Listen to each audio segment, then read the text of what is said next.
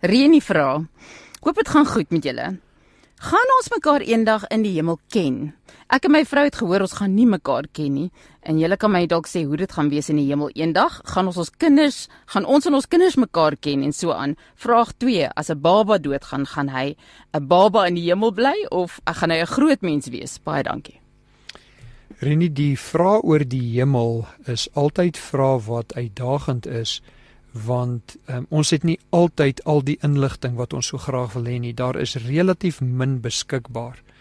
Ons kan gaan sien, Jesus vertel 'n gelykenis om te sê dat in die doderyk, dis Lukas 16 waarna ons voorheen verwys het, in die doderyk is daar 'n onoorbrigbare kloof. Dit is nou in die Ou Testament konsep.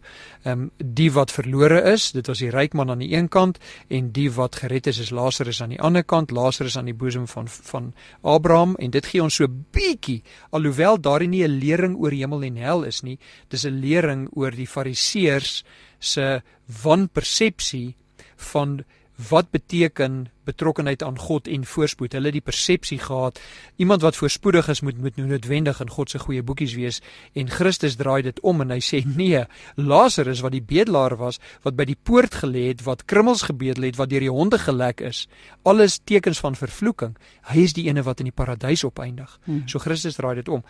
Die ander gedeeltes waar ons inligting oor die hemel kry, is in Christus se koninkryk gelykenisse, gee vir ons so bietjie inligting, Matteus 25 byvoorbeeld, baie beperkte inligting. Maar die meeste inligting wat ons kry is in Openbaring hoofstuk 4 en 5. En selfs dit is beperkte inligting. En wat ons daar sien, is aanbidding. Nou, ons kan teruggaan na Matteus 17 toe, waar Jesus op die berg van verheerliking is, saam met Petrus, Jakobus en Johannes, en daar verskyn Moses en Elia aan hom. Nou, Moses en Elia is lankal dood, en in hulle verheerlikte vorm is hulle herkenbaar, en Petrus herken hulle, ek weet nie hoe nie, daai inligting word nie vir ons gegee nie, maar Petrus sê vir Jesus, Jesus, moet ek vir u en vir Moses en Elia hier so 'n hut bou, en hy is net totaal verward in sy kop oor hierdie gebeurtenis wat hy sien. So ons kan 'n afleiding maak, dat daar waarskynlik bekendheid met mekaar sal wees. Wat ons wel weet, Matteus 22, is dat daar nie huwelik is in die hemel nie.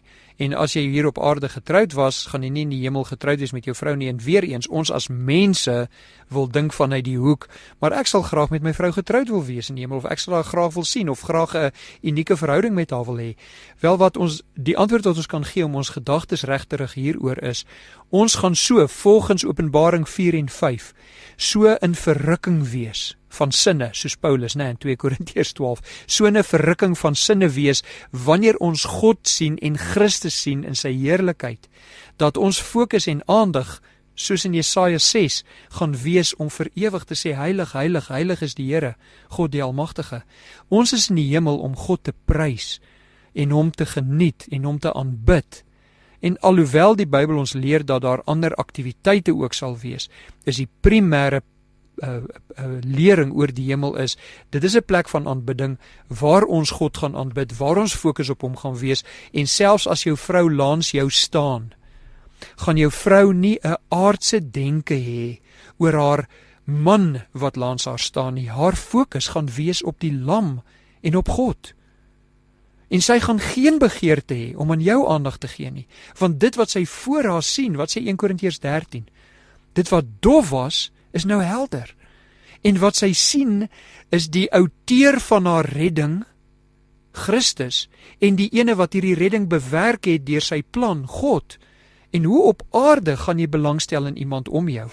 So ons kan nie afleiding maak dat daar sal waarskynlik bekentenis wees, alhoewel die Bybel dit nie vir ons duidelik maak nie. Ons kan hoogstens Moses en Elia in Matteus 17 evalueer.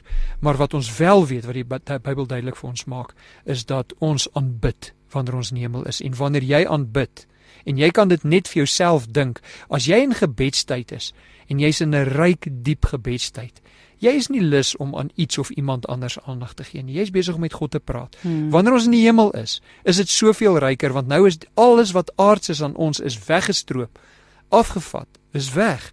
en ons kan nou in absolute oortuiging verheerlik en ons gaan onsself nie steur aan ander mense nie. So moenie dat dit enigstens 'n bekommernis is as jy jou vrou nie noodwendig aan haar gaan aandag gee nie, maar die kans is daar dat jy sal weet wie sy is. Ons gaan alles weet in die hemel? Daar sien jy. En daar's 'n hele paar sulke stellings wat mense maak dat ons almal die ideale ouderdom gaan wees of selfs dat ons alles sal weet in die hemel. Is dit waar kry mense dit? Die persoon wat die opmerking nou maak wat so pas deurgekom het, is 'n paar sekondes gelede wat hierdie WhatsApp deurgekom het. Die persoon sê ek is seker ons sal mekaar herken. Nou ons het niks in die Bybel. Hierdie is blote opinie. En die uitdaging met Bybelinterpretasie is wanneer jy in die rigting van opinie beweeg, dan is daar baie, soos een persoon gesê het, om 'n opinie te hê soos om 'n naaltjie te hê. Elke persoon het een. Nou die uitdaging is by Bybelinterpretasie, ons kan nie verby die skrif gaan nie. En wanneer ons die opmerking maak, soos die persoon sê, ons gaan alles weet in die hemel, wat bedoel jy met alles? Want God is allerheilig en ons is heilig. En hy's alwetend. En ons is nie alwetend. En ons is nie. En dit is 'n karaktereienskap van God. So wanneer ons die woord bestudeer en God se karakter bestudeer, dan kan ons net tot een gevolgtrekking kom. Deuteronomium 29:29. Die dinge wat geheim is, behoort aan God en die geopenbaarde dinge behoort aan die mens en ons sal net weet wat aan ons geopenbaar is, maar ons kan nooit alles weet nie want net God weet alles en ons kan nooit soos God wees nie. So daar is 'n antwoord daarvoor. Ons moet versigtig wees om gevolgtrekkinge te maak wat ons nie uit die Bybel uit kan staaf nie. Dis blote opinie en 'n begeerte, maar jy kan dit nie staaf nie. Ja, en dit is nogal iets wat ek glo skriftuurlik reg kry, is om dit wat ons dink ons weet omtrent die woord net te bevraagteken en uiteindelik daarby te kom. Jy gaan my nie glo nie, ons tyd is om. Net 'n laaste opmerking. Okay, maar die persoon haal nou 1 Korintiërs 13 vers 12 aan. Ja, wat sê, ja, nou ken ek net gedeeltelik, maar eendag sal ek ten volle ken. En al wat daar staan is, ek sal ten volle ken dit wat God my toelaat om te ken. Maar ek kan steeds nie God se alwetendheid hê en ek kan steeds nie allerheilig wees soos God nie, want dit is wat God van die skepping onderskei en ons moet daai afstand hou tussen God en sy skepping. Kyk, ek sien uit na daai tyd. Ek sien uit om die Here beter te ken as wat ek hom nou ken en meer dinge te verstaan wat ek nie vra nie. Al my vragies te vra vir die Here. Man, dit gaan lekker wees.